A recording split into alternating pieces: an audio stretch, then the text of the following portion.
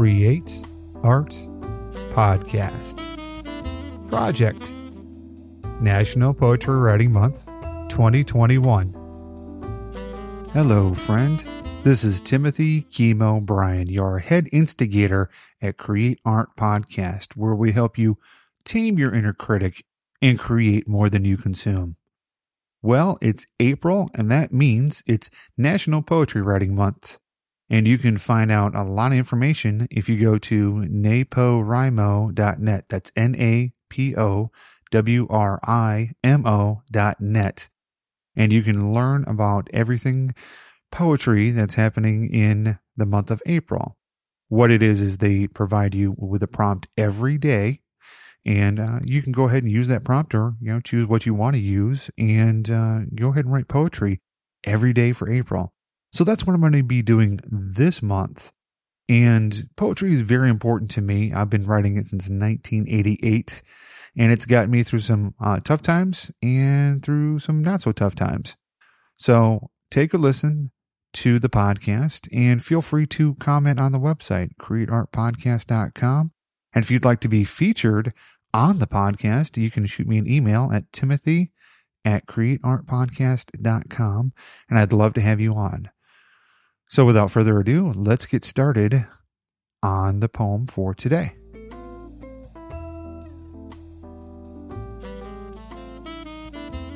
April 9th prompt. Prompt for today is to write a poem in the form of a to-do list. The fun of this prompt is to make the to-do list of an unusual person or character. For example, what's the Tooth Fairy's to-do list? Or the to-do list of Genghis Khan, of a housefly.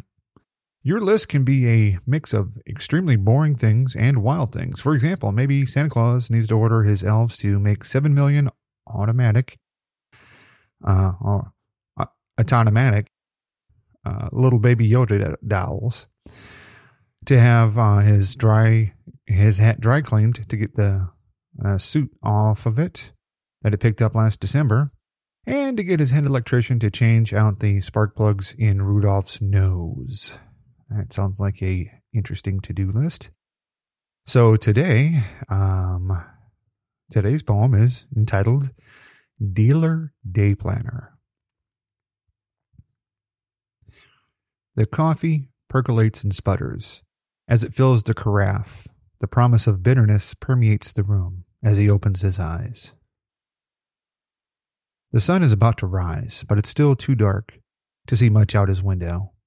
Turning on the phone and awaiting the avalanche of messages to arrive in his inbox, you'd think that if he took a straight job, there'd be a rule against piling on the work so early in the day. But when wearing a starched shirt, designer ties, and an alligator belt has never been his style. Eyes still recovering from the dream that he had to leave in order to get a jump on the ever-frantic day. Customers are always annoying with their need to feel like you owe them something just because they have cash to part with and you have the supplies they can't live without doesn't mean you're their manservant.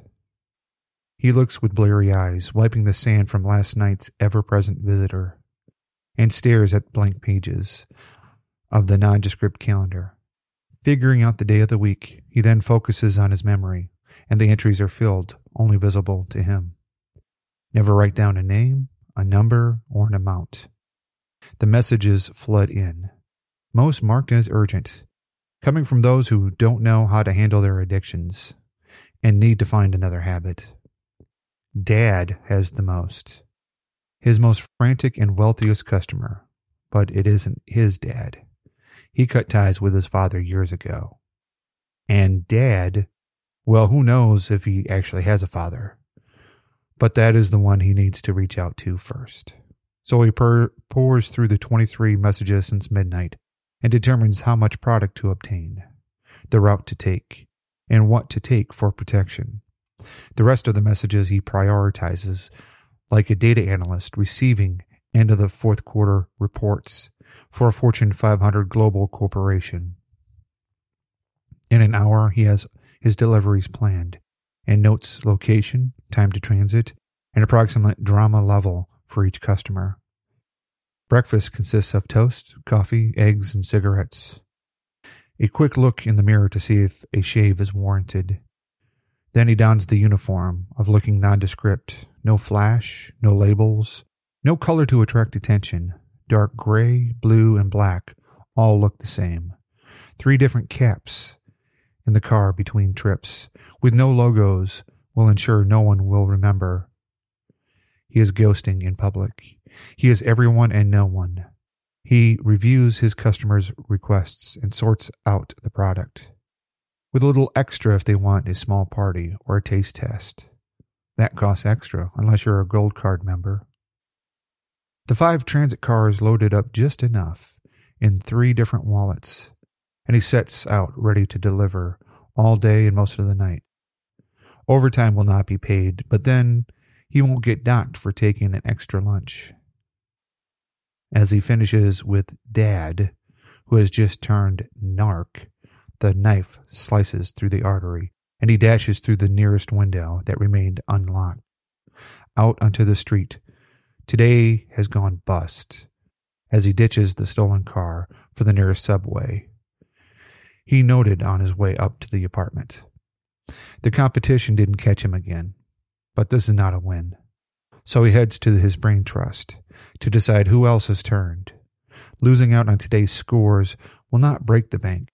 It's called job hazards, acceptable losses. And in less than a week, someone else will take the mantle of Dad.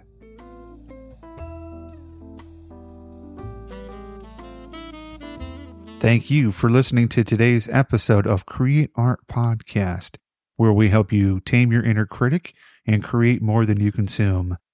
This has been April National Poetry Writing Month, and you just heard my latest poem. Feel free to share it with a friend. CreateArtPodcast.com is on all podcast apps, so feel free to listen to it there, share it around, or you can go to the website, CreateArtPodcast.com/poetry, and read all my poetry there. So until next time, go out there and create some art for somebody you love, yourself. See you next time.